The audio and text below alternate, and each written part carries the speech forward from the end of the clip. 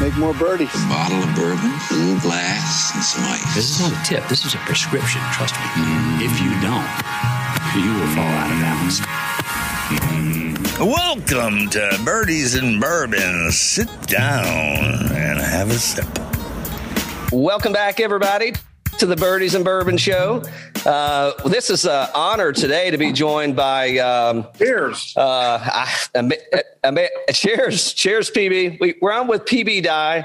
I'm going to call you an artist. I guess I could call you a golf course designer, architect, but kind of, as I've kind of been listening and reading up on you, I mean, this is more kind of an art form that you're approaching from a golf course design standpoint than, say, a true or traditional architect, eh? Well, as Judge Smales said, the world needs ditch diggers too. And Dad and I have always referred to ourselves as ditch diggers. We're just pretty talented ditch diggers, I'd say that. But, we're golf course designers, but we're more golf course designer builders because we enjoy, we love building them. We have more fun building these things than anybody does playing them. That's a good. Wow. Well, so that I've got a couple notes. I got some challenging questions to ask you as we dig into this thing a little bit.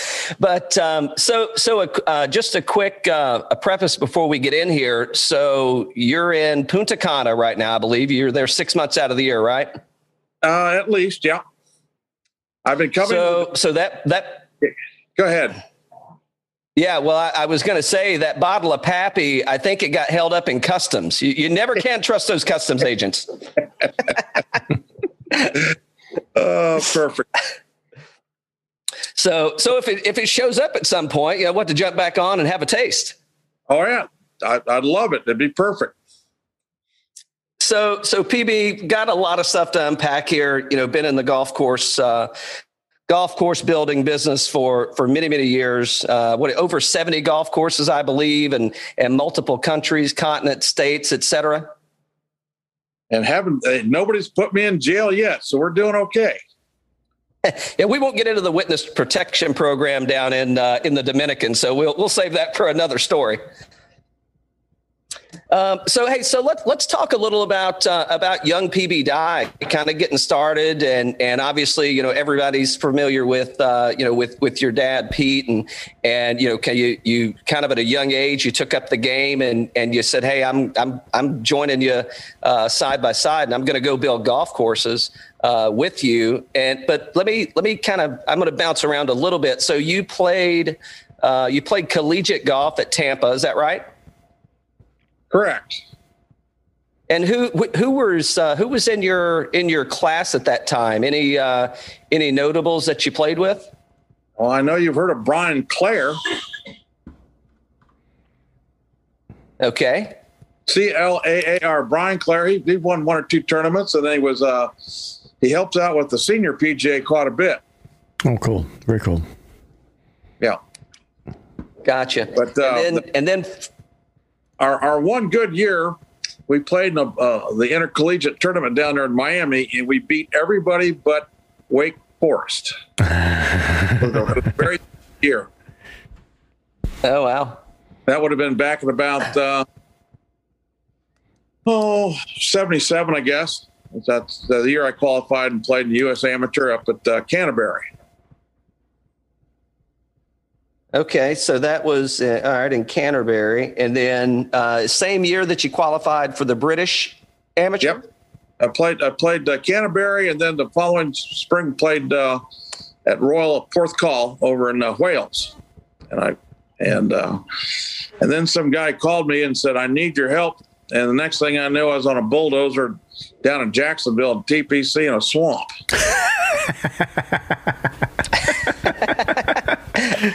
Yeah, that guy that called you. Using the term swamp as being complimentary. And I guess that guy that called you, that was your father, huh? Oh, yeah. Very cool. Very cool. Yeah. Did you ever turn any job? Did he ever call and you turned any jobs down? Did he or did I? Well, I'm saying, did he ever call you? I didn't exactly did he ever call me and me say no? No. Let me tell you what. The way I was raised and the way Dad was raised, when his mother said, come here, you said, yes, ma'am, I'm ready. And anytime my dad said, I want to get this done, my answer is, yes, sir, I'm ready. It didn't matter what it was. Mm-hmm. I mean, that was just that's the way we were raised. We're very old school. Mm-hmm. Very cool. Very cool. Yep. Yeah, interesting, and the whole. I mean, it's a family business, right? I mean, yourself, I think your brother, sister-in-law. Well, Perry and I were, pretty much growing up. We were just cheap child labor, but I can remember, the first time I got a paycheck was 65 cents an hour. I was 7, turning 8, and then at 65 cents an hour, when you work more than 40 hours, that 65% almost became $1 an hour. So I was in high cotton then. And I could tell you that at age 8, I bought my first Model A pickup truck. So that's 1963.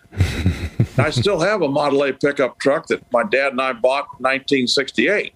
Runs perfect. It's up in Urbana, Ohio. Nice. Oh yeah, at your course up there. You want to tell a little about the story? I think your grandfather started that golf course, or he built the initial golf course, right? And then you kind of expanded from there. Well, P.F. Dye, Paul Francis Dye, my dad's father, was a first lieutenant in World War I, and he came back. He'd never played golf, but he was making a trip back with friends from New York back to Ohio, going the old Route 40, and he broke down next to a place called the Summit Inn. And there he played golf for the first time and fell in love with it. And henceforth, in the spring of 1922, late winter of 21, they incorporated the Urbana Country Club, and he began construction, and they opened up 6 holes by October, November of 22. And then the last 3 holes the next year. And they had, at the time, they had a little work. They had a little help from one of Donald Ross's construction superintendents that was down there doing the golf course in Springfield, Ohio. And that's all back in 1922. So that's where it all started. And that's where Dad cut his teeth, because Pete wasn't born until 1925. So the first 9 holes was built by Paul Francis Dye. We called him Pinky Dye. Nice. And then how did he get that nickname? Well, he was either called PF or Pink because, being Irish descent, he had, the red hair and the real light colored skin and blue eyes. And whenever, whenever he got in the sun, he had that pink skin. Plus, he had a little, a drink every now and then. He was Irish. Understood. Man after my own heart right there. Understood. And so later on, so your grandfather kind of starts the golf course, and he was not a golf course. It's the first time he had ever played. So it was kind of happenstance that he said, hey, I'm going to go and build this thing, right? Well, the reason he really built the golf course was because he loved the town of Urbana, Ohio so much. He didn't mind going to Columbus and playing Scioto or, playing the Scarlet and Gray, but he wasn't going to go to Springfield, Ohio to play golf. So he said, Urbana needs its own golf course, and he built it. And at the time, he was an insurance, sold crop insurance, and he had a couple of stores in town, and, including the Five and Dime, and had an old style, like speakeasy in the 20s called the Brass Rail, which was an old style bar, that literally had a pool table on it. And if it wasn't for my grandmother's assistant, Pete Dye would have been born on that pool table. But she got my grandfather to drive her down to the hospital in Springfield, Ohio. You got to remember this, we're talking, long time ago, 1929, and what the roads were like, the cars were like. So, yeah, we got the we've got the. I'm sorry, 1925. So, oh wow. Yeah, so Prohibition, I guess, was happening. So we've got the You've heard it here first, the Dye bootlegging story. Well, no, it wasn't. It wasn't during Prohibition, but it was. He had it after the 21st Amendment was repealed. So Okay. but he had a place called the Brass Rail, Oh, nice. and I think he owned it all the way until about 1964. Oh, wow. Yeah. Pretty cool. Pretty cool story. quite some time, So fast forwarding, it comes time to add on or complete the golf course, if you will. And I think you had a hand in that, right? Well, my dad's younger brother, Roy Andy Dye, had done a possible routing on a piece of property, and a couple of guys from the Urbana Country Club bought the adjoining property and an additional 60 acres. And at that time, my 94-year-old grandmother said, go up and build that 9 holes. So when your 94-year-old grandmother tells you to do something, your answer is yes, ma'am.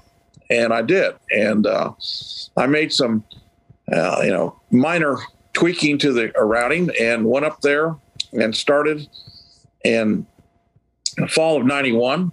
And somehow I built that golf course I built 9 holes and had it open for about $200,000, which was hard to believe back in those days. But it was a community effort, and everybody from the town chipped in either equipment or labor and this and that. It was a lot of fun. And currently, my bride and I, we have a little log cabin up there, and we spend the summers up at Urbana, Ohio, right there on the country club. Nice.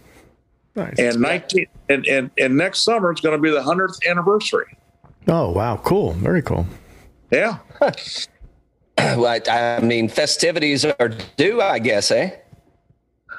We try and have a little annual tournament that honors that's honor about my grandfather's birthday. And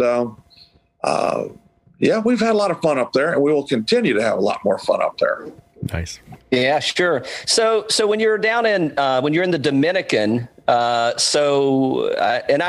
apologize. I don't know if it was a collaboration between yourself and your dad, or if it was just your dad, but the Teeth of the Dog, right? Are you near that property? Teeth of the Dog was started in 1970, and initially the name of it was called Cohilas, which meant cashew nut in Spanish. And I arrived down here June 10th, 1971 into Santo Domingo. When I woke up June 11th, 1971, the whole room was shaking. And they had a 6.8 earthquake just south of La Romana in the ocean. So I told everybody I had arrived. So come June 10th this year, I'll be 50 years down here. Oh, wow. And I can tell you that I've watched this place grow. It's been absolutely, incredible. And I can tell you that Pete Dye says down here, it's life as it should be, not as it really is. One of the things they don't really excel in is bourbon. Down here, it's, of course, good Dominican rum. They like Scotch, and they got some of the best beer in the world down here. Nice. Oh, what brands? Well, El Presidente, the beer down here is. And then, of course, the major distilleries down here between Barceló and Bermudez and Brugal, they've got some absolutely wonderful rums down here. Mm-hmm. Oh, yeah. Yeah, sure. I do. I venture into the rum category every now and then. So, not the Bacardi kind of mixer stuff, more the kind of the neat sippers, a little higher proof rums. So, yeah, I can go down that road. There's some things there that are just as smooth as Pappy. Oh, yeah. Oh, yeah. For sure. Well, we'll have to do a side by side if when Customs releases that bottle. No problem. Planes fly down here every day. Right. That is true. The next time we do a show, I feel like this has got to be in person in the Dominican. Oh, yeah. That'd be good. Mm-hmm. We're available. Our doors are open. So you said you actually got 18 in today. Did you? Sure. What course did you play? Played Lacana, course that I built here and opened it in 2000. And good friends that are down from Baltimore that have a place down here. And my wife and I played with them. We teed it up and got around about 4 hours. Just a perfect day. Oh, awesome. So are you playing about every day now? I'm going to say 4 to 5 times a week. Okay. Are you still maintaining that scratch handicap you like to brag about? I'm still single digit. Okay. All right. Let's see, today I shot give or take about 80. Oh, nice. Very good. Nice. You know? Mm-hmm. I mean, I played Teeth the Dog the other day, shot 91. They came over here, and the Teeth the Dog had a 3-club win. I came back here and shot 78 the next day. So, it's just, you see, you see what happens every day. That's all you can do down here. Well, that's golf for you. So I want to talk a little about kind of when you're approaching a golf course, right? Or when you're, let me rephrase that. When you're approaching, and it could be future or past, but you're approaching a piece of property, and you've probably got some, generally speaking, you've got some kind of design or layout in mind, or are you really starting from scratch? And it's like, let me look at the property, and then I'm going to tell you where it's going to go.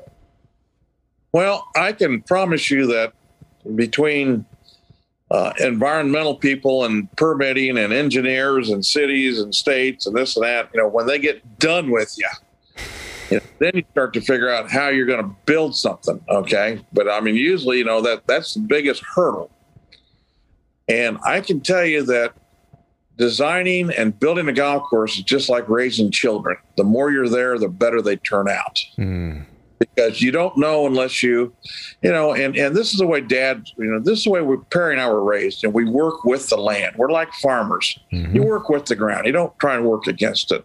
You don't draw a set of plans and give it to some contractor and never show up. You show up every day, you run the crew, you walk to the woods, you flag every tree to take down, if you want to, make it personal. Now, if you want to just, put something on paper and hand it off, you can do that too. And a lot of people do that. But, Dad always says that, he says, I'm just not smart enough to draw a set of plans. Well, I have drawn plans for him and other people, but, normally, and, there's some of the other great people in the world, they look at a set of plans, they say, well, let's throw these away and let's see what we're looking at. So that's the biggest thing. And but showing up every day, usually you get a good golf course done. And I can tell you that normally on any 18-hole project, we spend 150 to 200 days. Oh, wow. And I mean, that's dawn to dark. Yeah. Plus, as I'm sure you've heard, I tell everybody, I'm your worst enemy. I'm a bulldozer operator with a scratch handicap and an Irish sense of humor. Well, I play okay. I'm a pretty good teacher, but I'm a hell of a bulldozer operator. I've been one since I've been 10. I'm 65. How many? You've probably done this. How many? Have you ever recorded how many hours you're clocking on a tractor a year or on a golf course? I mean, I'm sure it's different on the golf course, but no, I've been what consider. It's fun to get on one of these. I mean, I have a bumper sticker on the back of my little carry-all club car that says my other car is a bulldozer, and as I say, growing up, we all had sandboxes as kids. My sandbox just got bigger, and my Tonka toys turned into Caterpillar and Komatsu. Sure. So, and it's that's the real fun in it is building it with the people that you build it with. Right. And we learned, when we started Long Cove in 1980, all of a sudden we went from hiring farmers and road builders to hiring guys right out of agronomy school from Lake City or Michigan State or Ohio State, from agronomical schools that were good golfers. And we put these kids on bulldozers and they went crazy.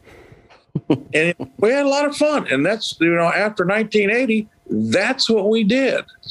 Virtually everybody that worked with Dad, Bobby Weed and Jason McCoy and all these guys, they were golfers and they had degrees in agronomy. And we put them on a tractor. They loved it. Sure. So, and that's what really, I mean, it was like a metamorphosis in 1980 when we did Long Cove. Going from hiring road builders to hiring golfers that had never, I can teach a guy to run a bulldozer in one day, but I can't teach a highway builder to love the game of golf. Yeah. And that's what happened. So what was the epiphany that took you down that road? I mean, was it Weed or one of those guys that said, "Hey, I want to do this," or was it you all? At the time, I showed up to Long Cove, 1980, and Bobby Weed had been hired to be the construction superintendent. And the next thing you know, we had 8 guys on the payroll that were all single-digit handicappers, and I'm on the bulldozer. So you could talk golf to them, and then at the end of 9 months, I'd shaped every square inch of Long Cove, and Bobby and I, started a relationship that's just been, we're family, and the people that were part of that job are family. And it's been like that ever since. Dad all of a sudden realized and said, "Gee, this is so much different. All of a sudden, you're working with somebody with a 4-year turf degree that can break 80, and you put them on a brand new D6. Well, the blade doesn't hit the ground for 12 hours, but after that, he figures it out." And and some of those guys have turned out to be just phenomenal operators. Chris Lutsky is, I was laughing at him the other day. I said, he started off, back at Old Marsh, and he worked at Grand Harbor and this, that. I said, "Yeah, Dad sent your ass to school." He goes, "Yeah, twice." And all these guys that, started off as, stick pickers that are now, either, Jason McCoy, working for Norman, all these guys, we're all great friends, and we stay in contact. But it all started off with, picking up sticks for Pete Dye. Sure. And loving the game of golf. Yeah. I mean, it's really interesting in that transition, right? And going from I'm going to use the term, a day laborer, somebody just to do the job, right? It's like, "Hey, what do you do?" It's like, "I push the button." Well, what happens? Like, I don't know. I'm just here to push the button, versus somebody with a passion that's, that's invested not only in the property and the job, but, wholeheartedly invested in, the game of golf and making it better. Well, as I said, it's tough to teach a road builder to love the game of golf. And I can teach someone that loves the game of golf to run a bulldozer in one day. Mm-hmm. It may not be perfect, but the blade will hit the ground. Sure. Yeah. So there's some I'll say Dye trademarks, right? Or Dye fingerprints on a golf course. And you kind of hit on it a little earlier when we kind of teed this up. And you mentioned it a few times, right? You may be a golfer's worst nightmare is you got a bulldozer and a scratch handicap. So when you're looking at courses, right, and over the history, and you're like, "Hey, we're going to make some, oddly enough, didn't plan this, but we're at the Players Championship this week at Sawgrass, or the PGA Tour is." And, are there things and elements, right? So whether it's deep pot bunkers, it's island greens, it's the railroad ties that are kind of around there. I'm thinking, Atlanta National, Long Cove, the Honors. I mean, all these things that you've been instrumental in. Is it and again, you can look at or play a Dye course, and if you're a golfer, you kind of know where you're at, even if you don't know.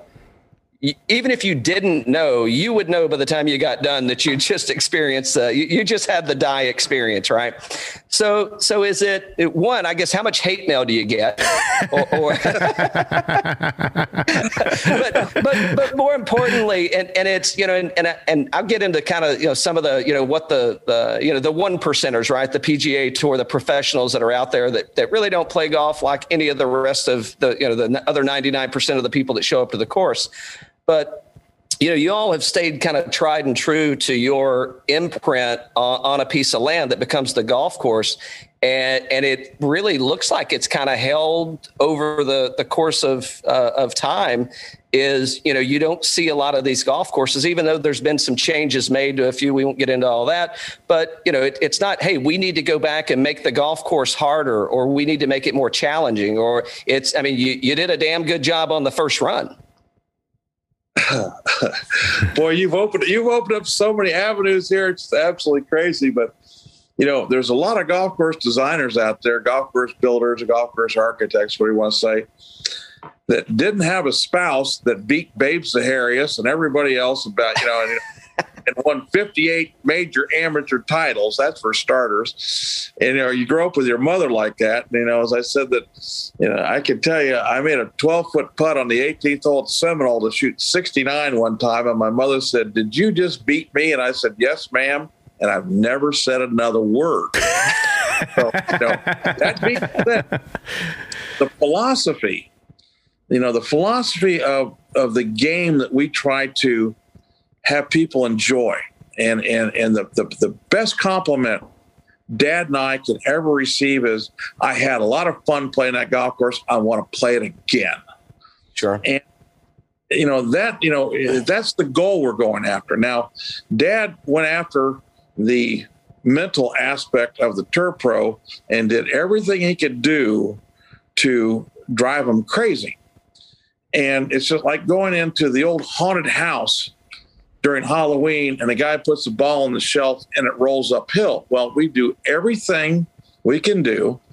And a guy called me out on this one time when we opened the PB Dye Club in front of all the scribes and everybody after we'd played 18 holes. And this was a Mid-Atlantic amateur, good player.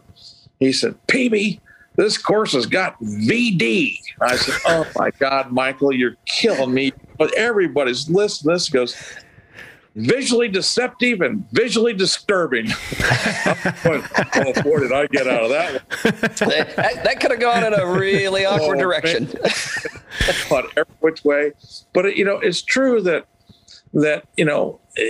everybody knows Harbor Town. Yeah. And when he did Harbor Town in 68, 69, his plan was to create the hazard. And the closer you played to the major hazard, the better opening you had to the green. Well, the pros see these big, expansive, bunkers or waste areas. They hit them on the other side of the fairway, and the green is at a bad angle. Sure. But if you knock it in the hazard, you're going, "Gee, many crickets, this green's wide open from here." On a flat, hard surface, well, they still haven't figured it out. The place has been there since 69. Yeah, conceptually, that path of thinking just doesn't make sense, right? To play to the hazard. And, and following the philosophies of the great designers of the past. And as one of our friends said, "I've worked with 51 architects." I said, "Well, I've only worked with one." Okay. So, and he said, golf was not meant to be fair, but it's supposed to be fun. And when he starts off saying, well, Dad would say, first hole, left to right, right to left, right to left, left to right, and approaches. And shorter holes, you can put more hazards in front of the green. Longer holes, open up the greens. The philosophy of the game. And, when you go around, you say, okay, you've got 4 par 3s, make them 150, 170, 190, 220 in 4 different directions because of the wind. Par 5s, you make, 480, 510, 545, and, 590 in 4 different directions. Mm. You make, 1 par 4 really long one direction, 1 par 4 really long the other directions. You give it a variety. You don't set up, every hole in the same direction, and not, think about the wind, all that stuff. And it makes the game enjoyable. Mm-hmm. Then, to quote one of the great people, you got to get Mrs. Haverchamp around the golf course. Yeah. And I played with a great lady today that hits it 126 yards and rolls 30. Mm. And I got to get her around the golf course. Sure. You don't do that. As I say, if Mrs. Smith can't finish the golf course, Mr. Smith's not going to buy a house lot. Yeah. And, so going back to Long Cove and what my mother taught me a long time ago is you got to get Mrs. Haverchamp around the golf course. Mm. And yet you go to the back tees, you got to make it to where Greg Norman's got to tee it up and hit it. So, knowing that's the philosophy, it's game on. Mm-hmm. Oh man, I love it. Yeah, it is too good. So have there been any, I'm sure there's been plenty of challenges, but just in your, in your courses and if you don't want to call them out, you don't have to, but have there been any where you're looking at the course and you're kind of sizing it up and you're like, hey, okay, I can set this up for the average golfer and it's going to be just an A+, just a common hack out there and I'm going to own it. But then for the tour guys, right, or the more experienced player, I'm going to have some challenges with that or vice versa. Well,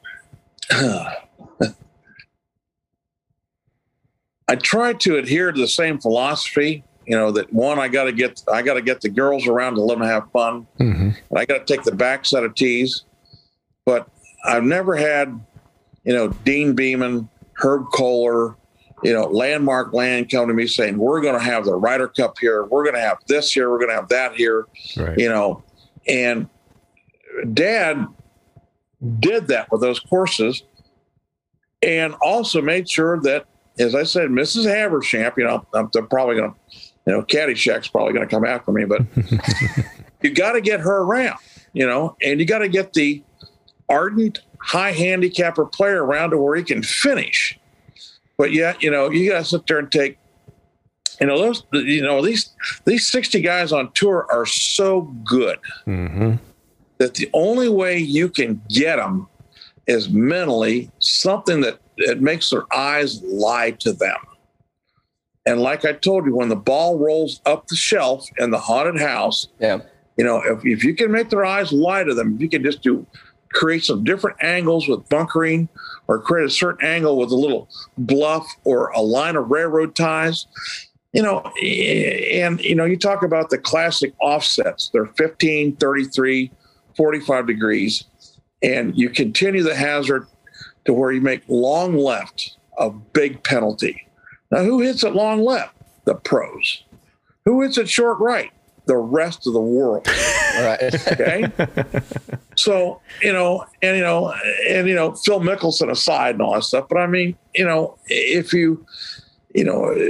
you're trying to challenge the pros, you got to do something that visually intimidates them. Got to. And TPC, you've seen some great rounds at TPC, and you've seen some guys, take 6-iron and can't land it on an 8,000 square foot surface. Right. And you're going, it was really funny when we were building TPC. We used to go to 17T at night with, a cooler or two, or maybe a keg, or who in the hell knows what, and hit balls onto the island before it was grassed. Oh, wow. Sure. At night, because you could hear if it hit the water. Yeah. You have no idea how much fun that is. I could only imagine, especially with, I'd say the coolers came back empty also. Oh, you bet.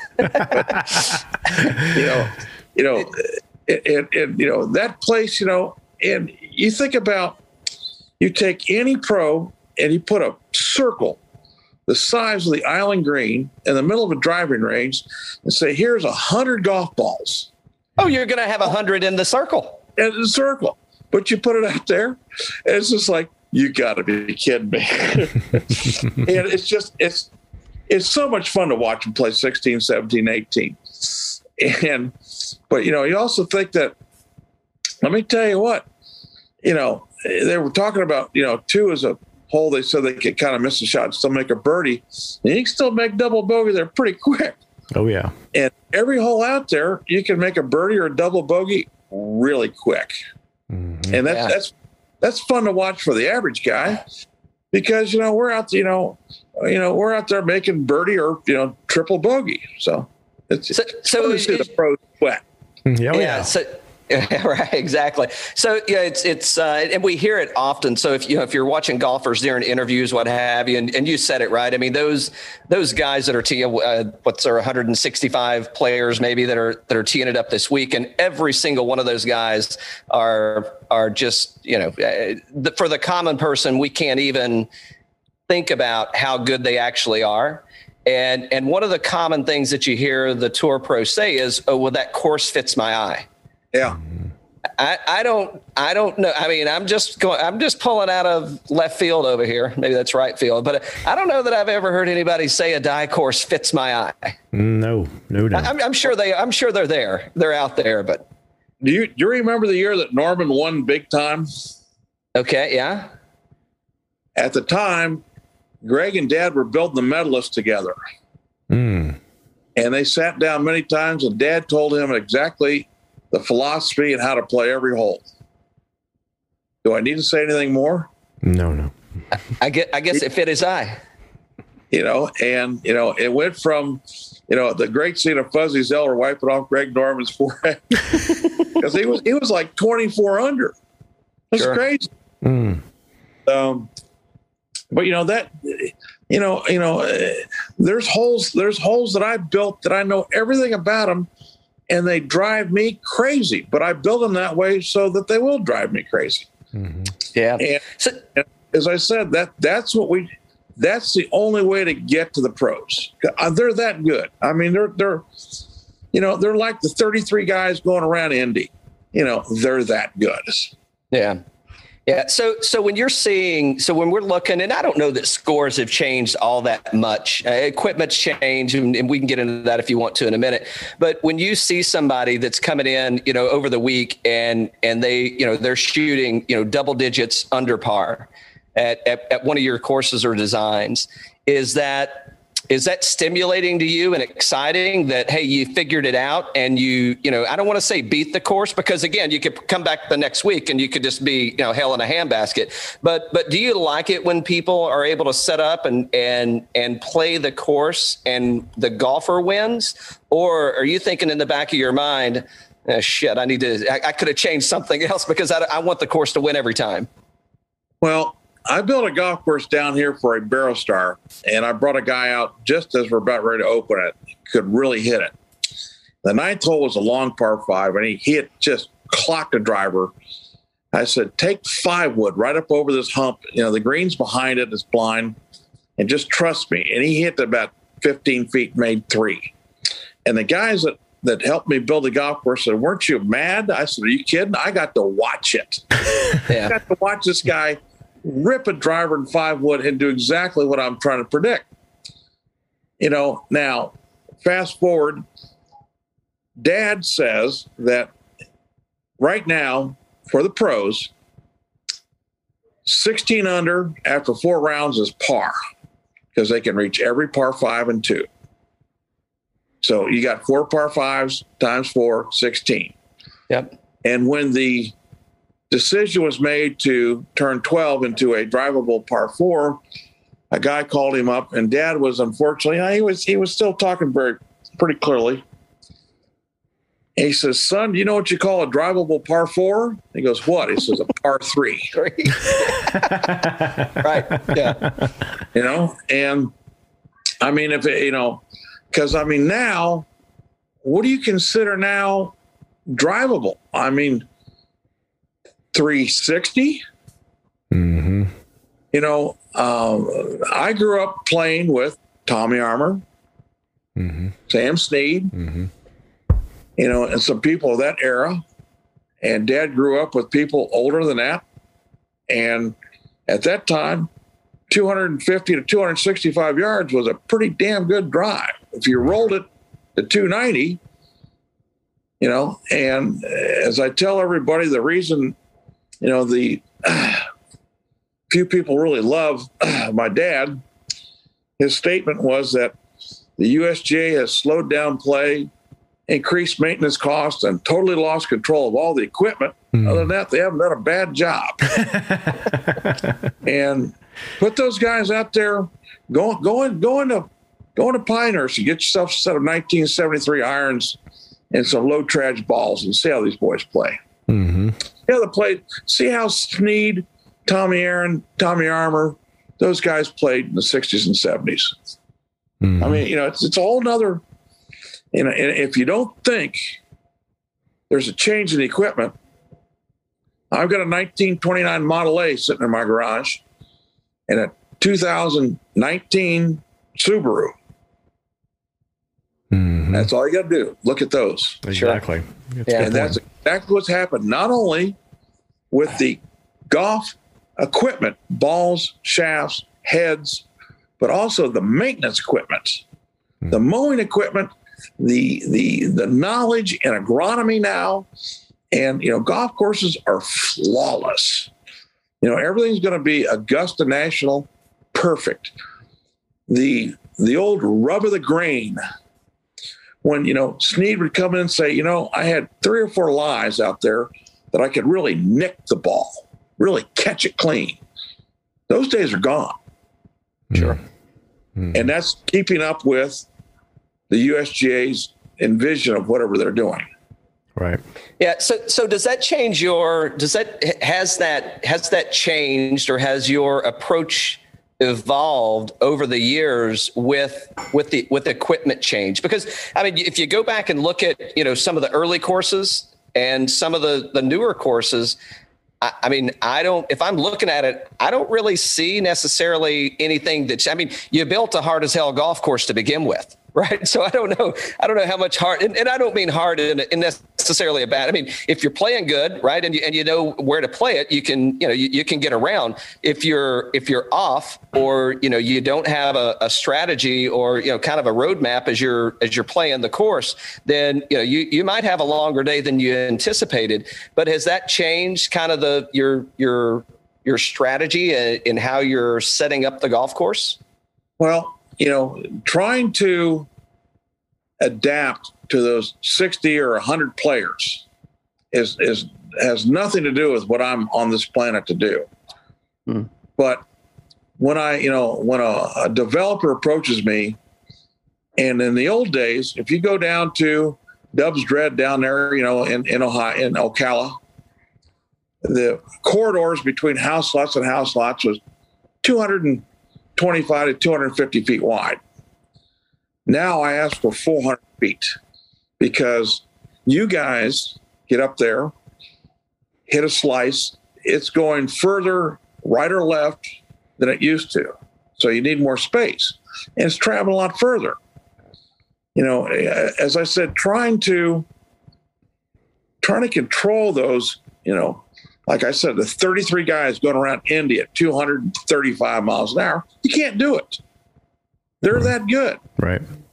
There is no, if you do the math, there was a gal hit the first golf ball at Seminole, and I played golf with her. She could hit the golf ball 140 yards and rolled 15. And the golf course she played basically was about 5,200 yards long. Mm. Well, Greg Norman at the time was hitting at 300 yards.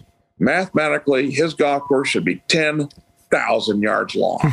So, I mean, if you want to put it into a real perspective and mathematical perspective of it, these guys should not be playing a golf course 1 inch under 10,000 yards. Wow.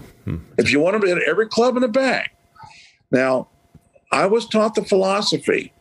First hole, driver 9-iron, driver wedge. Second hole, driver 7-iron, 6-iron. Put out a par 3 at about 5 or 4-iron. A couple holes, driver 4-iron, driver 3-iron. You look up, and I'm not going to tell you this answer. You look up how far the 18th hole was when Hogan hit that 1-iron. Mm. And you look how far John Daly, I think it was the 6th or 7th hole at Baltusrol, hit driver 1-iron, 636 yards. Had never been reached in 2. Wow. And Hogan hits Marion with driver and a 1-iron. Look up how long that hole played when he won that tournament. I'm not telling you. Okay. That's the difference. That is the difference. And if you don't think there's a difference, look at cars, airplanes, anything. Aerodynamics, technology, medicine, all that stuff's advanced that much. Yeah, for sure. I haven't looked it up yet, but I would venture to say that it is pretty damn close to the same yardage, depending on where they put the tees. Where Marion is? Yeah. Try again. Oh, okay. when Hogan hit the 1-iron, he hit driver 1-iron. And let me tell you what, John Daly hit driver 1-iron up at Baltusrol. Something else. There's almost a 200-yard difference. Oh, wow. Yeah, something else.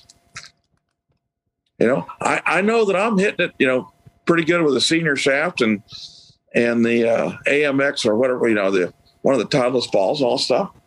And when I was in college, I hit it as far as, all those guys I played against in amateur golf at the North-South. I could hit it just up with all of them. Yeah. Wow. Yeah, that's I mean, it's interesting to see kind of where, and we're not on here to talk about maybe we are on here to talk about where the game's going, but yeah, it's, again, has it turned into more of, because I don't know whether, back when, when Snead and Hogan and all that was, I don't know that golf had made it to the entertainment arena that it sits in today. And today, right? I mean, especially for the I'd say the casual fan or casual golfer, they definitely kind of built that celebrity status from a entertainment value versus being a sport or golf enthusiast. So I can see a little bit of difference in that. But again, it's, I don't know. So you build the golf course. Would you rather see somebody? Well, you just answered, I guess. You'd rather see them kind of go out and hit the drive, hit the iron that you tell them to, make birdie and move on, versus somebody that comes in and what's Daly made like the 18 at Bay Hill. So yeah. Well, see, I've never tried to go outside my box and build for the touring pros. Right. I'm building, residential or destination resort golf courses that you want people to come down and have fun and do exactly what I said, use every club in the bag. Today, if you think about it, to try and use every club in the bag for any of the top 60 pros, you're at 10,000 yards. But, that's never going to happen because nobody's going to put up that much real estate. But, the unique thing is that, the great thing about the game of golf is, it works on everybody. It can make you feel really great. It can make you feel really bad. You can make birdie one day, double bogey the next. And you just look up and just grin and keep going. It's not going to happen to where you start building 10,000-yard golf courses for the tour. There's no reason to. Yeah. And I mean, how many people are going to get to do that, right? I mean, you see them, they're going to be on TV this weekend. That's all you're going to get. Yeah. And, I'm not sure the longest golf course they play on tour. And I know that Kiowa, the ocean course, there are extra set of tees. Some of them have never been planted, but they were built. And Dad's philosophy doing Kiowa, because at that time, he was working for Ernie Vossler and Joe Walser, the Landmark Land people. Same people, PJ West, La Quinta, and all that stuff. Mm-hmm.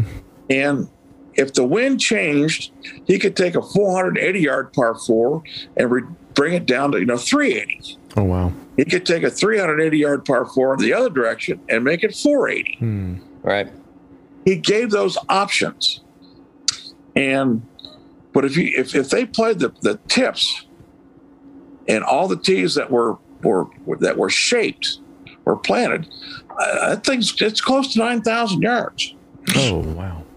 But it's never going to be played 9,000 yards because it was set up, as I said, to play according to the wind of the day. And now this will blow your mind in the springtime. Dad knew when TPC was going to be played. So he cut channels through the trees, 18 fairway, coming across 17, 16, coming across that peninsula that used to be there, and the parking lot that was behind 17T, so the wind would swirl around the green. Really? I tell you, Abbott Costello, he's a bad boy. I was about to say an evil man. All that's been changed because of spectator mounting, boxes and all that stuff. They've changed the wind flow that literally, as you stood on the green, stood on the tee, the wind may be coming from your left, but at the green, it's coming from the right. Mm-hmm. And I know that to be true because I'm one of the people, I was there.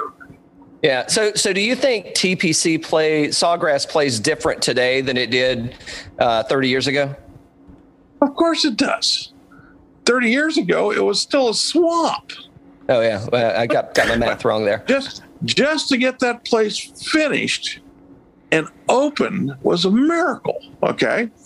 And then for the next 4 or 5 years, the flat waste areas, Bobby Weed was there. He just finished building Long Cove with Dad. And, with Dean Beeman, Dad and Bobby and Dean Beeman, they finished the outer line areas. There were a couple of green sites that sagged. But when you build a golf course on a piece of muck, you try and stay. I mean, you got to remember, some of us were there, and to try and stabilize that ground, the best material and the only place that was stabilized on the whole property is under the clubhouse. Oh, wow. That makes sense. All the good sand from the lake between 9 and 18 went to the clubhouse site. It was taken down to good material, compacted, built just like a road. Now the golf course was kind of floating. When the irrigation system was put in and the tractor was running down the fairway to sprig the grass, you could actually see the fairway move. I'm not kidding you. I was there. It was unbelievable. So 17 isn't the only island on the course. The course itself is an island. Well, no, it's not an island as much as that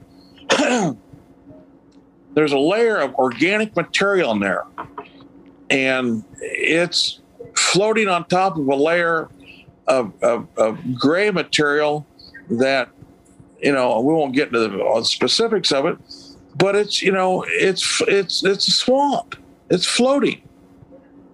And, what we did is we basically dug a moat around the whole property and created a pumping system very much similar to New Orleans. And we lowered the water level in the area from basically 2 feet down to -1 or -2, dropped it 4 feet. And all the water is interconnected through channels and canals. And they go to a pumping station that goes out to the Intercoastal Waterway. I mean, there's courses all through South Florida that have the same basic pumping system. And New Orleans survives on a pumping system like that. And I think, you quote me on this, but I think the 2 pump stations can pump 2 million gallons a minute. And 1 million gallons is a football field 1 foot in 60 seconds. Interesting. Wow. Interesting. When you say that you built TPC for a certain time of year, was there any similar type of logic with regards to Harbortown? At Harbortown, I was 13 turning 14, and I showed up there and worked on it. And I really couldn't tell you, Okay. I just know that we were under the gun to get the course ready for the tournament, Thanksgiving of '69. And, of course, the tournament for the first couple of years was Thanksgiving. And I believe I don't know this for a fact, but I'd have to look into it. But I think construction was started in like June of '68. Okay. So that's pretty good to have it open Thanksgiving of '69. But I know that my brother and I and some other people were still laying sod on a bunker when the pros were teeing it up on Thursday. Oh, wow. Wow. Nice. So I was watching some of the interviews today with some of the players, and the one that sticks out, and he's a winner at Sawgrass, so maybe that's the reason he said it, but a couple other guys mentioned it, and they said that TPC Sawgrass is a fair golf course. I was a little surprised to hear the word fair come out of their mouth. But again, one of the guys, it was Webb, right? So, and he always plays the course really well. So, there's something there. And he's not the longest hitter on tour. So there's something there that he likes. But I was surprised to hear somebody say that it was fair. I know they wouldn't have said that the first 2 years. But it's like Augusta. They've acclimated to it. They know the golf course, and a lot of them love it. Yeah. And it sets up. TPC sets up with left to right shots, right to left shots, and as I say, you can get a bad bounce from a good shot, and a good bounce from a bad shot. But you and I both know that golf was not meant to be fair. Absolutely. But as we always said, golf's supposed to be fun. Well, I'm not sure, what his definition of fair is. You can make a golf course unplayable for one person and playable for the next. And I tell you what, if you look at the books at TPC and the players playing there, everybody's playing there. And, they all want to play like the pros. Of course, none of us play like the pros, but, the golf course is receptive. There's pin placements there, and, it's cleaned up. And in the first 2 or 3 years, I got to remember, man, we were dealing in some, nature threw us some big curveballs the first 2 or 3 years up there. Just trying to stabilize the spectator mounds was a chore. Oh, wow. But, the great thing about TPC is, like the course out in Phoenix, it was built to be, enjoyed by the spectators, and they accomplished it. They did a great job of it. And, there's no way to make the golf course 9 million yards long. Same thing with, Harbor Town's not going to happen. Right. And, and all those players love Harbor Town. They love everything about Harbor Town. They love everything about everything that happens at TPC, the camaraderie, it's a tournament I think the pros look forward to. Well, TPC, Cal, correct me if I'm wrong, and you and I were talking about this offline, but probably the most memorable or visible hole in golf. I would think it's probably the biggest one out there in terms of just iconic. Everybody knows what that is when you look at it. And you look at there's Amen Corner and all that, but that's a chain of holes. But just from one single hole, I think it's got the crown.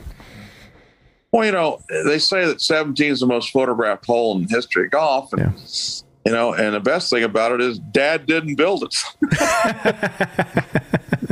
Give that one to my mother now. Did she? So did she come up with the concept of the island green? Oh, come on now! You ought to know better. Now she. Well, he can't stay. He's got to ask. Just be polite, Yeah. I can't take your show from you, PB. Let me tell you, yeah, she did. It was really funny. I remember she looked at Dean Beeman one day and said, "What are you going to do when the leader of the tournament comes around here and runs out of golf balls? Are you going to let him go to the pro shop and buy another case? Another. Hold on. I may have to recant on my statement that Pete was an evil man. Mrs. Dye may have been an evil woman also, and I don't mean that. Don't take that the wrong way. I mean it tongue in cheek. So. Everybody uses that word diabolical, but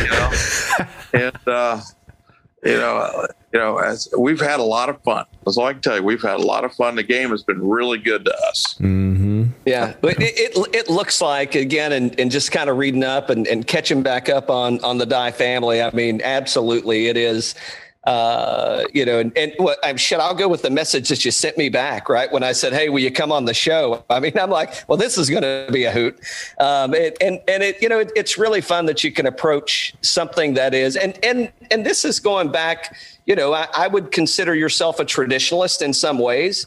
And there was a period of time where golf, was it fun? I mean, probably yes for some, and maybe the traditionalists kind of keep it in a very guardrails and hey, we've got to stay down this very crisp and clean and proper format. And from the first interaction with you, I'm not saying that you didn't keep it that way and keep it in its traditional mindset, but just because it's called golf doesn't mean you can't have a good time when you're doing it. And that's what I appreciate the most about your personality and your approach to this thing is just it's have a good time, man. I mean, that's the key, right? I mean, you said it. If I leave the course today and I say, man, I can't wait to play that course again tomorrow, then you've succeeded. And that's, it doesn't have to be fair, but it should be fun. Mm-hmm. That's all Yeah. It's, and everything I've done, you talk about going back to thinking about hitting golf balls when I'm 2 and 3 and 4 years old. And everything that golf has done for me and also our family. And you just, it's a great game. It's one of the greatest games ever. And the people you meet playing golf, and as I said, we've had more fun building these golf courses than anybody can imagine. I mean, the stories are just beyond belief. Mm-hmm. And, down here, Dad sent me down here 49 years ago, and we've had a great time in the Dominican Republic, and golf down here absolutely just, we have 11 Dye golf courses on this island. Wow. Pretty good. Yeah, I'd say. I know it's almost Dye Island at this point, right? Well, within an earshot, there's, 5 seaside golf courses, Nicholas, Dye, Fazio, and Faldo. Oh, wow. Yeah. There's not that many seaside golf courses on the East Coast of the United States. Yeah. Hey, so that interesting point, but PB, not to cut you off, but just to be respectful of your time, are you good to talk for a little while longer? I've got no place to go. I'm right here. Okay. All right. Yeah, that was the wrong answer. We'll be on here until who knows when. But so that's I made a note and I want to ask you because you've got seaside golf courses that you've either built or been involved in, and then you've got inland or mountain courses, if you want to call them that. Maybe not mountain, but inland courses. Are you a mountain golf? Are you an inland golfer, or what do you prefer in two aspects, from a builder or from the golf course designer, and from the player? Which do you prefer? Is it the same or both, or different? Sorry. I went to play Fisher Island up in New York. Seth Rayner, Stevie McDonald. And when I got there, I felt like I'd walked into a Monet painting and stayed there for 5 days. Dad took me to England, Scotland, Ireland when I was 19. Same thing, and everything, the places that golf takes you and the people you meet playing a game of golf are spectacular. And I said, to my two big passions, I love to golf, I love to fly fish, and they take you to great places around this world. You meet great people. And, whether or not you're going up into Cashiers, North Carolina, or down here, playing the ocean course at Kiowa, and I belong to Portrush over in Northern Ireland, and got great friends or almost family down in Lahinch, and I have not played all the great golf courses of the world. I hate to say that I've been very limited, because when you're building these things, you stay on them. Yep. Sure. But it's like, there's golf's such a great game. It takes you great places. And I'm trying to go play Dad's golf course in Switzerland that I have not played, and some stuff like that. And so, whether it's, mountain, golf's golf, you're playing with, I enjoy playing with my bride all over the place. She's a good player and plays fast. And we play with people all over every place, just like we did today.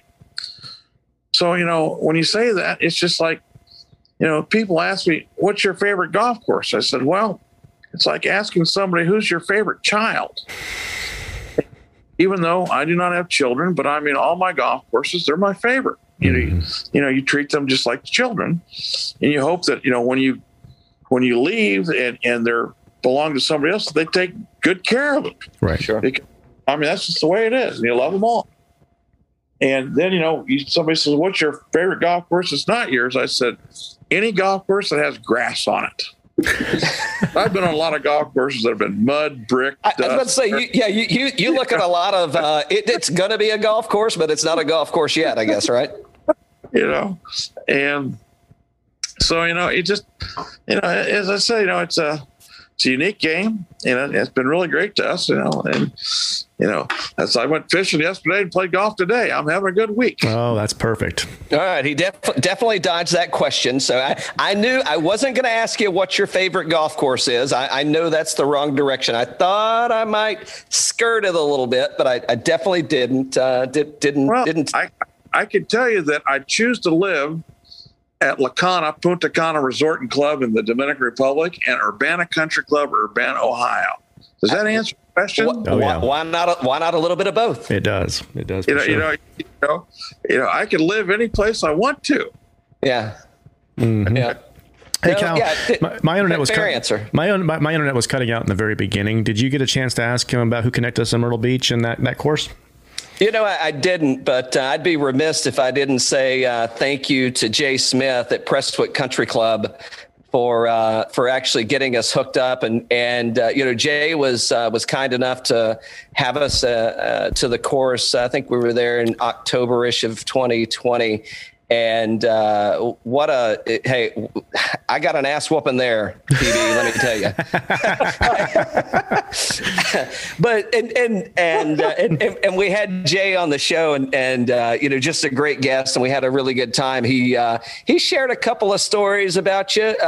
Nothing. Everything was PG.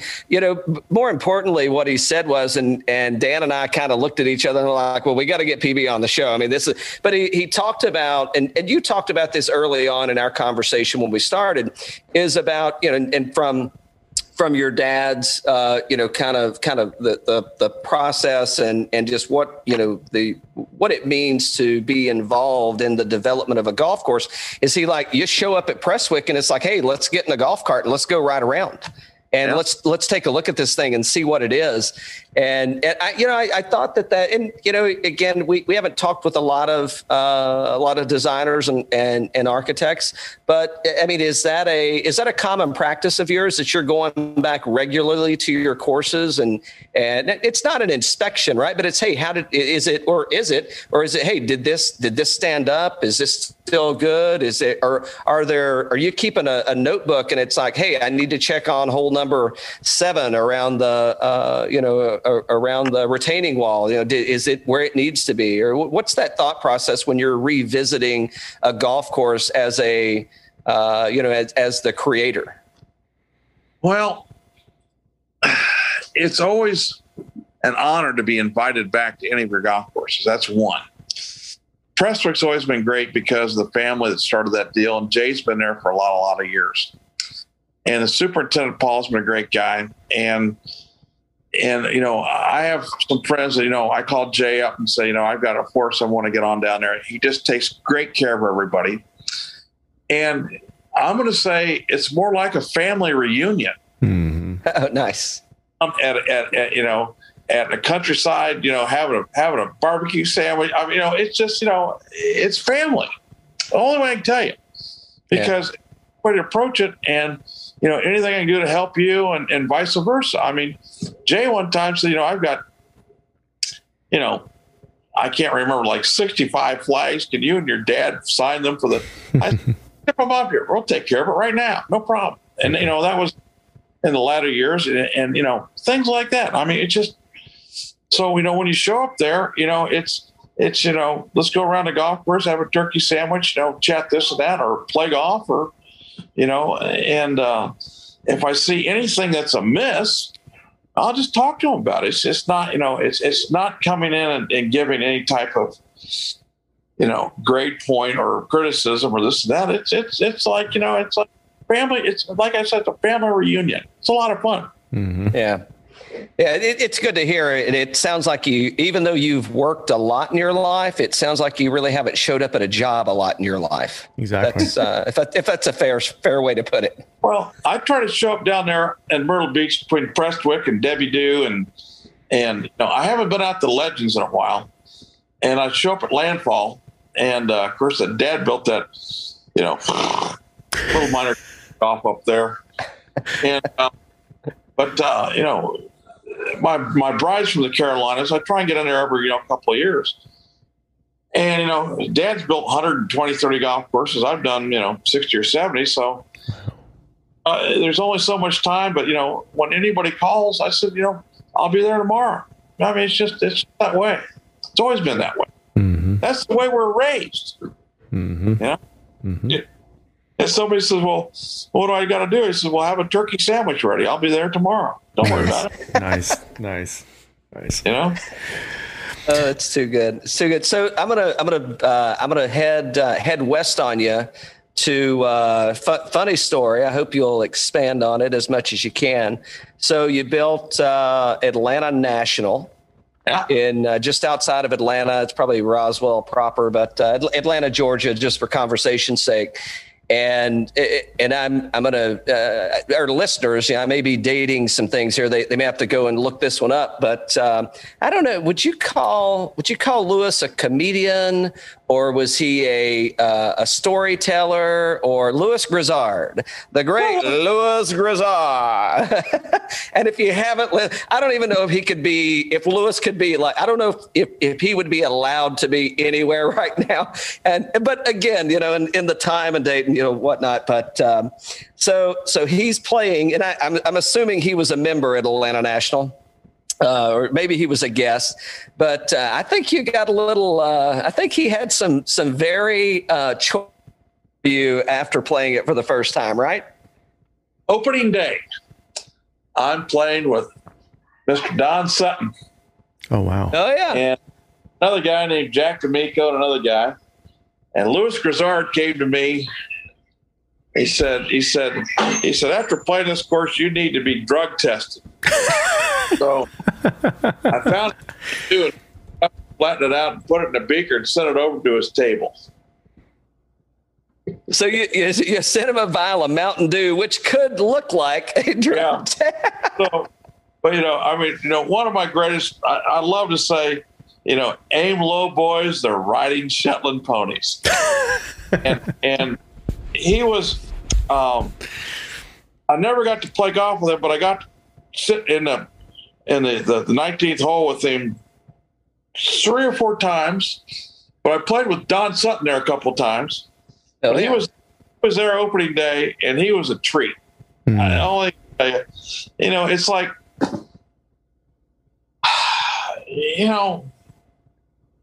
it's like, Mark Twain at his best. What can I tell you? You just have to understand Louis Grizzard and all his books and writings, and he was a treat. But he was a member. I believe he was a member at Atlanta National early days. Yeah. As was Don. Yeah, and Don Sutton, I'm going to call him the voice of the Atlanta Braves, but numerous other things. So. Oh yeah. Yeah. So was Atlanta National, if I read it correctly, that was one of your kind of earlier projects, right? Yeah, it was in early days, and I'm trying to think Bob Brotherton, but Jack D'Amico was there, and Dad and I had a ball on that project because we had, oh God, doggy, we had 2 two or three guys that helped shape Dever Do. And I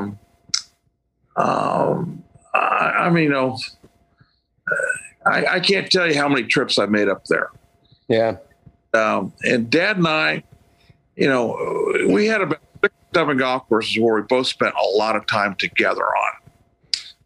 And I really had fun building that thing. And the whole concept, when you get to build an intact golf course, a core golf course, where the houses are on the outside, and it's strictly for golf. It's just a treat, and Dad got to go up there and do all the courses up there, and for Herb Kohler, which are core golf, no real estate. And yeah, there were some house lots there in Atlanta National, but they're up there, back a ways. They weren't on the golf. They could see the golf course, but they were not like a residential community. And that was just a great project. And I've gone back so many times and haven't been there in the last 3 years. One, because, haven't done anything more in the last year than be locked down in the Dominican Republic. It's a great place to be locked up down here, I'd say. Well, like the honors in Tennessee, right? I mean, that was, that's kind of I don't want to say a similar setup, but the same. It's you target golf for you, right? Jack Lupton was a great person, and what he wanted to do for the game of golf there was just fantastic. And Dad said, "You got to go see this thing in Tennessee," and I'm like, "I don't want to go to Tennessee," but I showed up. And I never left. I stayed there for 14 straight months until we hired David Stone away from the hills up there in Knoxville. And we had everything planted. And, after that, David Stone, there's nobody in agronomy that doesn't know who David Stone is. And, the honors course has just been, super. And it's the only unfortunate thing about the honors course is that the topsoil on that White Oak Mountain was called chert. It had no nutritional value. It was the hardest stuff to grow grass on that anybody's ever come up with. But what a great setting, and everything about the honors course is great. Nice. Yeah. So let me. I'm gonna spin us over to 9-hole golf courses, and so before you talk about the masterpiece that you built, and you had limited real estate, right, to build the one that you did. I think you've only done one, as far as I know. You may have done others, but I guess I take that back. I mean, do you consider your addition to Ohio? I mean, I guess that was a 9-hole golf course that you built, right? Yeah. Yes and no, but you're talking about Fisher Island. Yeah, Fisher Island, exactly. Yeah. So, and I think one of the better comments or statements that I've seen from you is, I tried to build 18 holes of fun. Hopefully, I'm quoting it right. 18 holes of fun in a 9-hole golf course, and my W-2 doesn't have enough zeros in it to have experienced that yet. I think that may be the highest, the per capita, the highest price zip code in the U.S. I could be wrong. Don't quote me on that. I'm not an expert on anything. Well, but the land on Fisher's Island was at that time valued at $1 million an acre. Mm. And they weren't quite sure who owned it. So, of course, you said yes. And I went down there. David Pearson got me introduced down there, and I met with a guy. And I did a routing that had 9 holes and a driving range. He said, "How did you do this?" I said, "I do what?" He says, "There's a driving range here." I said, "Well, you got to have a driving range." Nobody else we've talked to has been able to fit a driving range in here. I said, "Well, you got to have a driving range, and he hired me on the spot. And the funny thing, Fisher's Island, what a unique place, and everything was involved with that deal. It's par 35, this and that, but I mean, it's got every everything that the ardent golfer wants to play. And it's a garden. I mean, it's absolutely a garden inside that thing. And I told people, I said, listen, you got to give me some consideration here because, you slice it out of bounds on one, you're hitting a 240-foot yacht. Lots of zeros behind that yacht. Guys, you got to get a little protection on this deal, which they did. And the group we built, it was a challenge because, we were told, well, the whole thing's pure sand. Well, that was the dredging project from the inlet going into Miami. Oh, yeah. They filled it with all that mangrove mud. There wasn't a thimble full of sand in that whole thing. And but we got it built on time and on budget, and everybody loved it. It was fantastic. Nice. Yeah. So was that one just in what you were working with was, I get the fantastic part, but was that, obviously it was a challenge, but when you look back on it, is it like, man, that was fun and I'd like to do that again? Or is it just unique to the experience and you really can't measure it? Well, did a little project up in outside of Burlington, Vermont, where they sold 6 holes and had 12 holes and this, that. And I showed them how to get 6 holes added into the 12 holes. So as I say, I showed them how to get 18 pounds of caca in a 12-pound bag. So, trying to keep it semi, politically correct. Yeah, understood. And, getting things to fit, I love to say, I'm the puzzle maker. I like to figure out the puzzle, get the things to fit, and and then building it. It's the easy part. The pyramids have been built, guys. So Sure, easy. And when you grow up with Caterpillar, anything's possible. Right.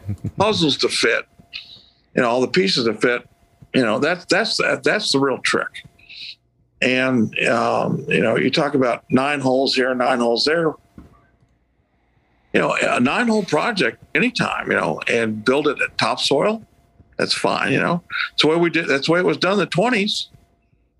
I'm still driving a 29 pickup truck, so, I can adapt. Yeah, for sure. It's a lot more economical. And easy to work on, I guess, right? Oh, yeah. You look at how many golf courses were built before 1963 when sand, gravel, greens kind of came into effect. They're all push-up topsoil greens. A lot of golf courses built before 63. Still maintained. That's the way Ross and those guys built them back in the 20s. Right. Right. Yeah. So if you were taking on a job, right, and you got to pick one, you don't have to answer. You can tell me it's a dumb question, maybe. But if you were, I'm going to take on, you can only pick one. We've got a new 18-hole design, or we've got it's kind of a 3-parter, I guess. So you got a new 18-hole design. I've got a 9-holer that I want to add 9 holes onto, or I've got a very unique piece of property that I can only fit 9 holes onto. Are you gravitating towards one of those more than the other, or are there too many variables that you couldn't answer? Well, the person who's trying to do most for the game of golf, I'm going with. There you go. Okay. All right. Yeah. Fair. Yeah. And the man I worked with out there in Vermont, he was giving back to the game of golf. He's got my vote. Mm-hmm. So I think, very good. It's a good answer. Yeah, absolutely fair, and the right thing, right? And again, to the Dye family, right? Thanks for everything that you've given back, for sure. Let's see. I got a couple other notes down. I know you're like, God, I wish this guy would quit asking questions, but I don't know. I don't know when I'm going to get to talk to you again. I got to ask, man. You got my phone number and my email, and planes fly down here every day. That's right. Hey, PB, when I show up, well, now I have to make it through customs first with that bottle. I've got 2 white golden retrievers down here. All you got to do is get past my guard dogs. Yeah, right. Right. Well, and your bride, I'm sure she's screening. She may have been the one that answered the phone the other day when I called. So, yeah. Let's see. So, I don't know. Maybe I haven't heard you answer this question before. I think I know who your mentor was, and I'm gonna lead and say that it was your father, Pete. I don't know how much influence your brother and you two had on each other. I'm sure plenty. But who have you mentored in the golf course design world that is now kind of doing their own thing, and you're excited for the impression that you may have left on them, and what they're giving back to the game of golf? Oh God, doggy. Oh no! If that's a bad question, we can we can move on. Now you're making me think. This is like I want to be a millionaire. The questions get harder as long as we can keep going on. Of the people, that I've worked with, and because my uniqueness that, unlike Dad, where he's bringing on proteges, this and that, and was still building my own golf courses.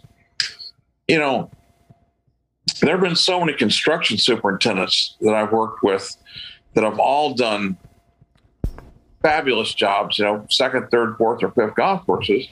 There's too many to even name. But I mean, as far as a designer, not to, I really have, because, like I said, I've only worked with one designer, and, that was Dad for my whole life. Sure. And, Alan McCurrick, who's been with us a long time, he's redone TPC. Said, I counted, I've worked with 51 architects. I said, Alan, I've only worked with one. So yep. I don't have the influence of one. Now, the people that we built these golf courses with over the years, have gone on and either have their own golf course, or they've, superintended a golf course. And I took to Ireland one time, Bobby Weed, Jim Dush, Jim Harbin, and Jim Bollinger. And, and Bobby, I never mentored Bobby. He and I were, working side by side, we're family and all that stuff. But all the guys that have grown up, that have worked for Dad, that have gone out on their own, they really never worked for me because, I was like an extended Dad that I just did my own work. Sure. And I'm not trying to say like I didn't teach anybody, but, I got a young guy named Corey St. Clair that graduated Purdue that was working on the Nicklaus Golf Course down here in the Dominican Republic. And I hired him. And after a year, he said, this is how you really build a golf course, isn't it? You don't go out with a map and stakes and computers and all that stuff. You just go build it. I said, yeah, that's the way I was taught. So, there's very few of us that are like that. Bobby Weed's like that. Bobby Weed's does his own work, gets on a tractor and a bulldozer and all that stuff. There's very few of us like that. And, but I don't know if that answers your question, but well, I ain't got one. Well, you've given me enough that I can make a comment on it. And we've said it all throughout this recording, is that the Dye family mantra or mindset, and if we go back and count how many times you said family, it's definitely in the double digits. And I think that's the point. And it wasn't a loaded question. I was sincere in my question of, is there anybody out there? But I think to your point is you're not looking at it as, hey, I'm mentoring you or you're mentoring me. This is a familial thing, and we're working towards a common goal to give back to golf and give back to the golfer. Yeah. Remember, what is it? Sarducci, baseball been very, very good to me. Golf is very, very good to me. Hold on, can we go back and re-record this and you use that accent the whole time?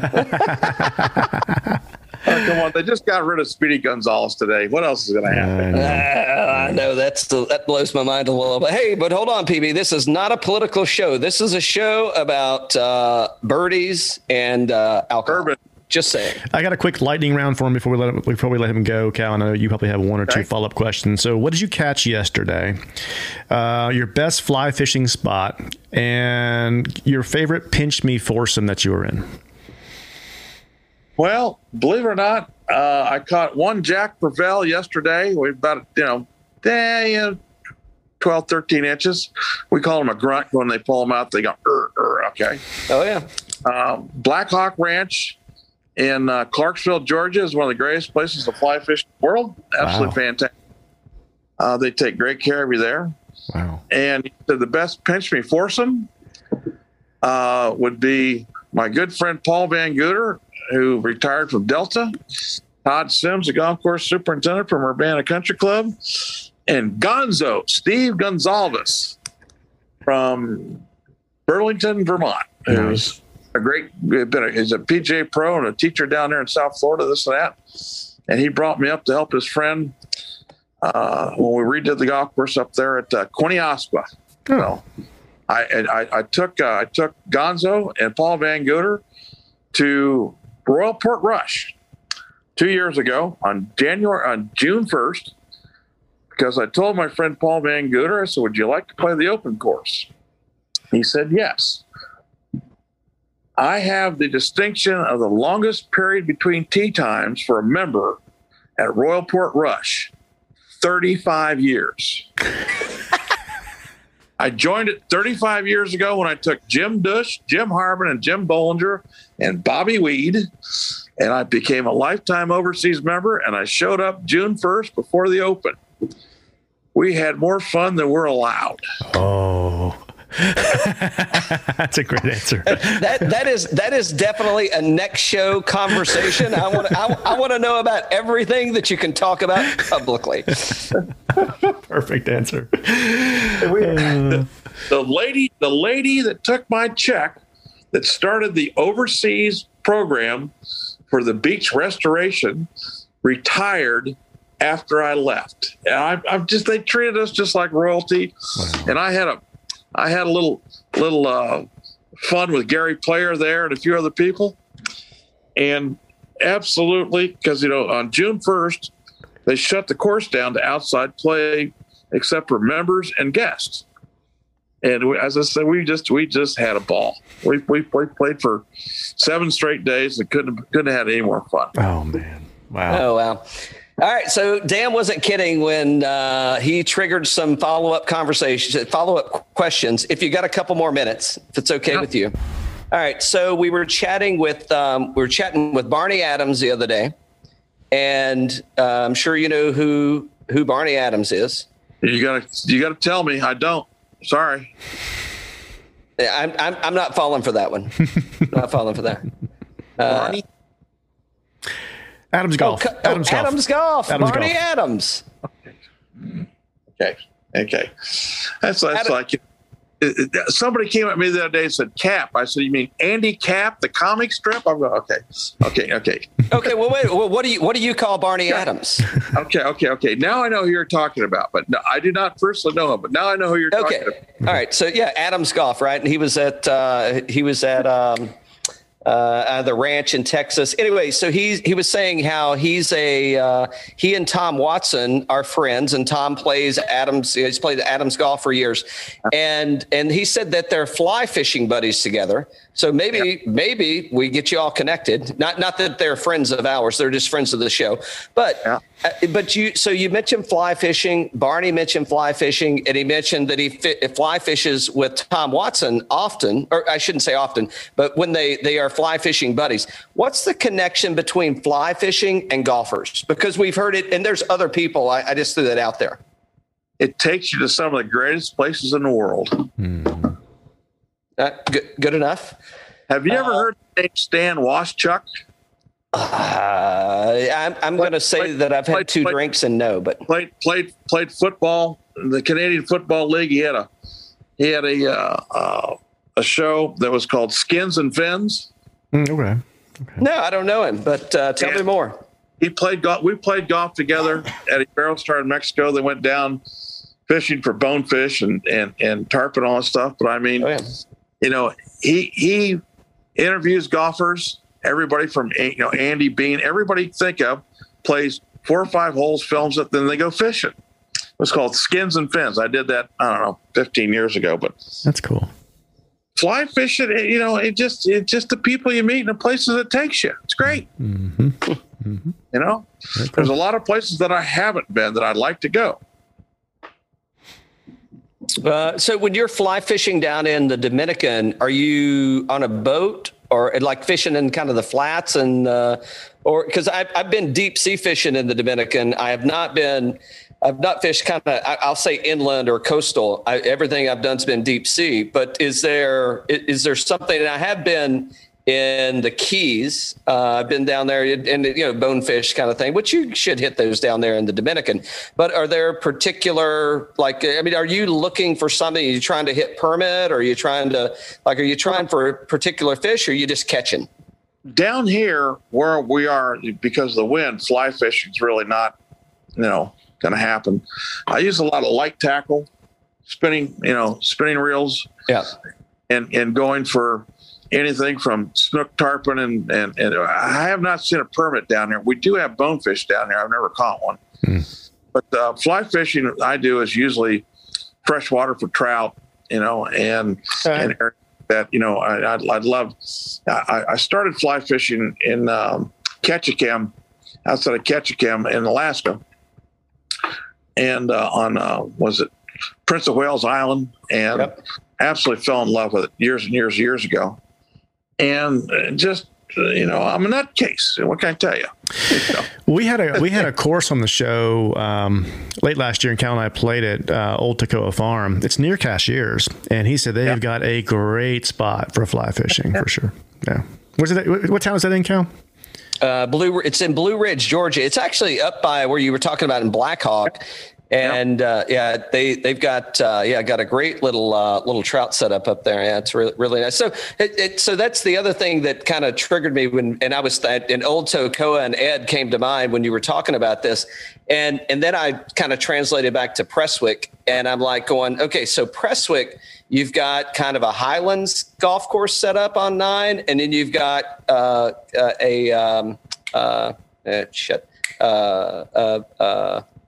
Don't say it. Don't say it. Links. Yeah, and you got a link. I know exactly.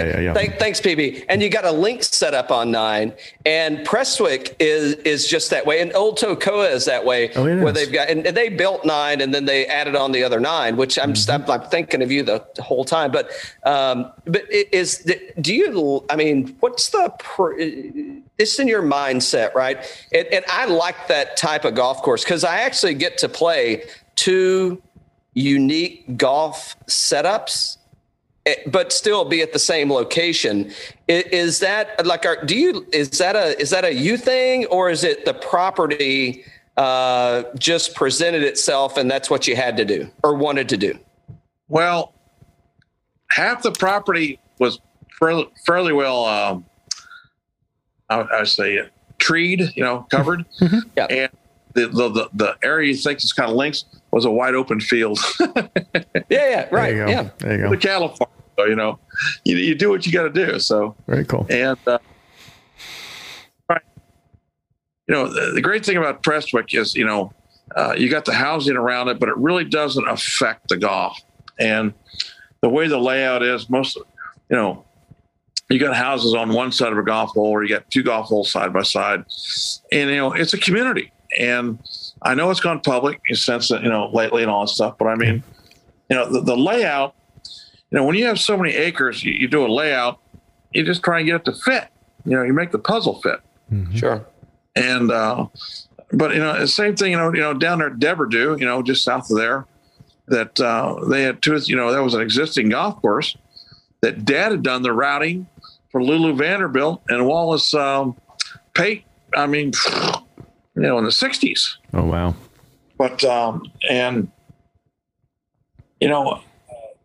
you talk about a link style golf course, and I don't quite know your definition of links, but I was always taught it was a seaside golf course where the ocean had receded, leaving sand dunes.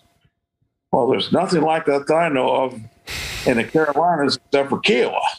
Exactly. Noted, sir. You are the expert. No, it's true. Yeah.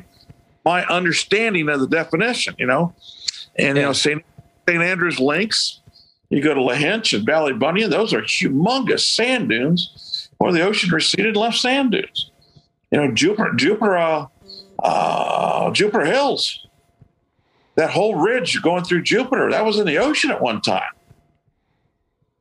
Those are true links golf course, and Jupiter Hills is west of the Intercoastal.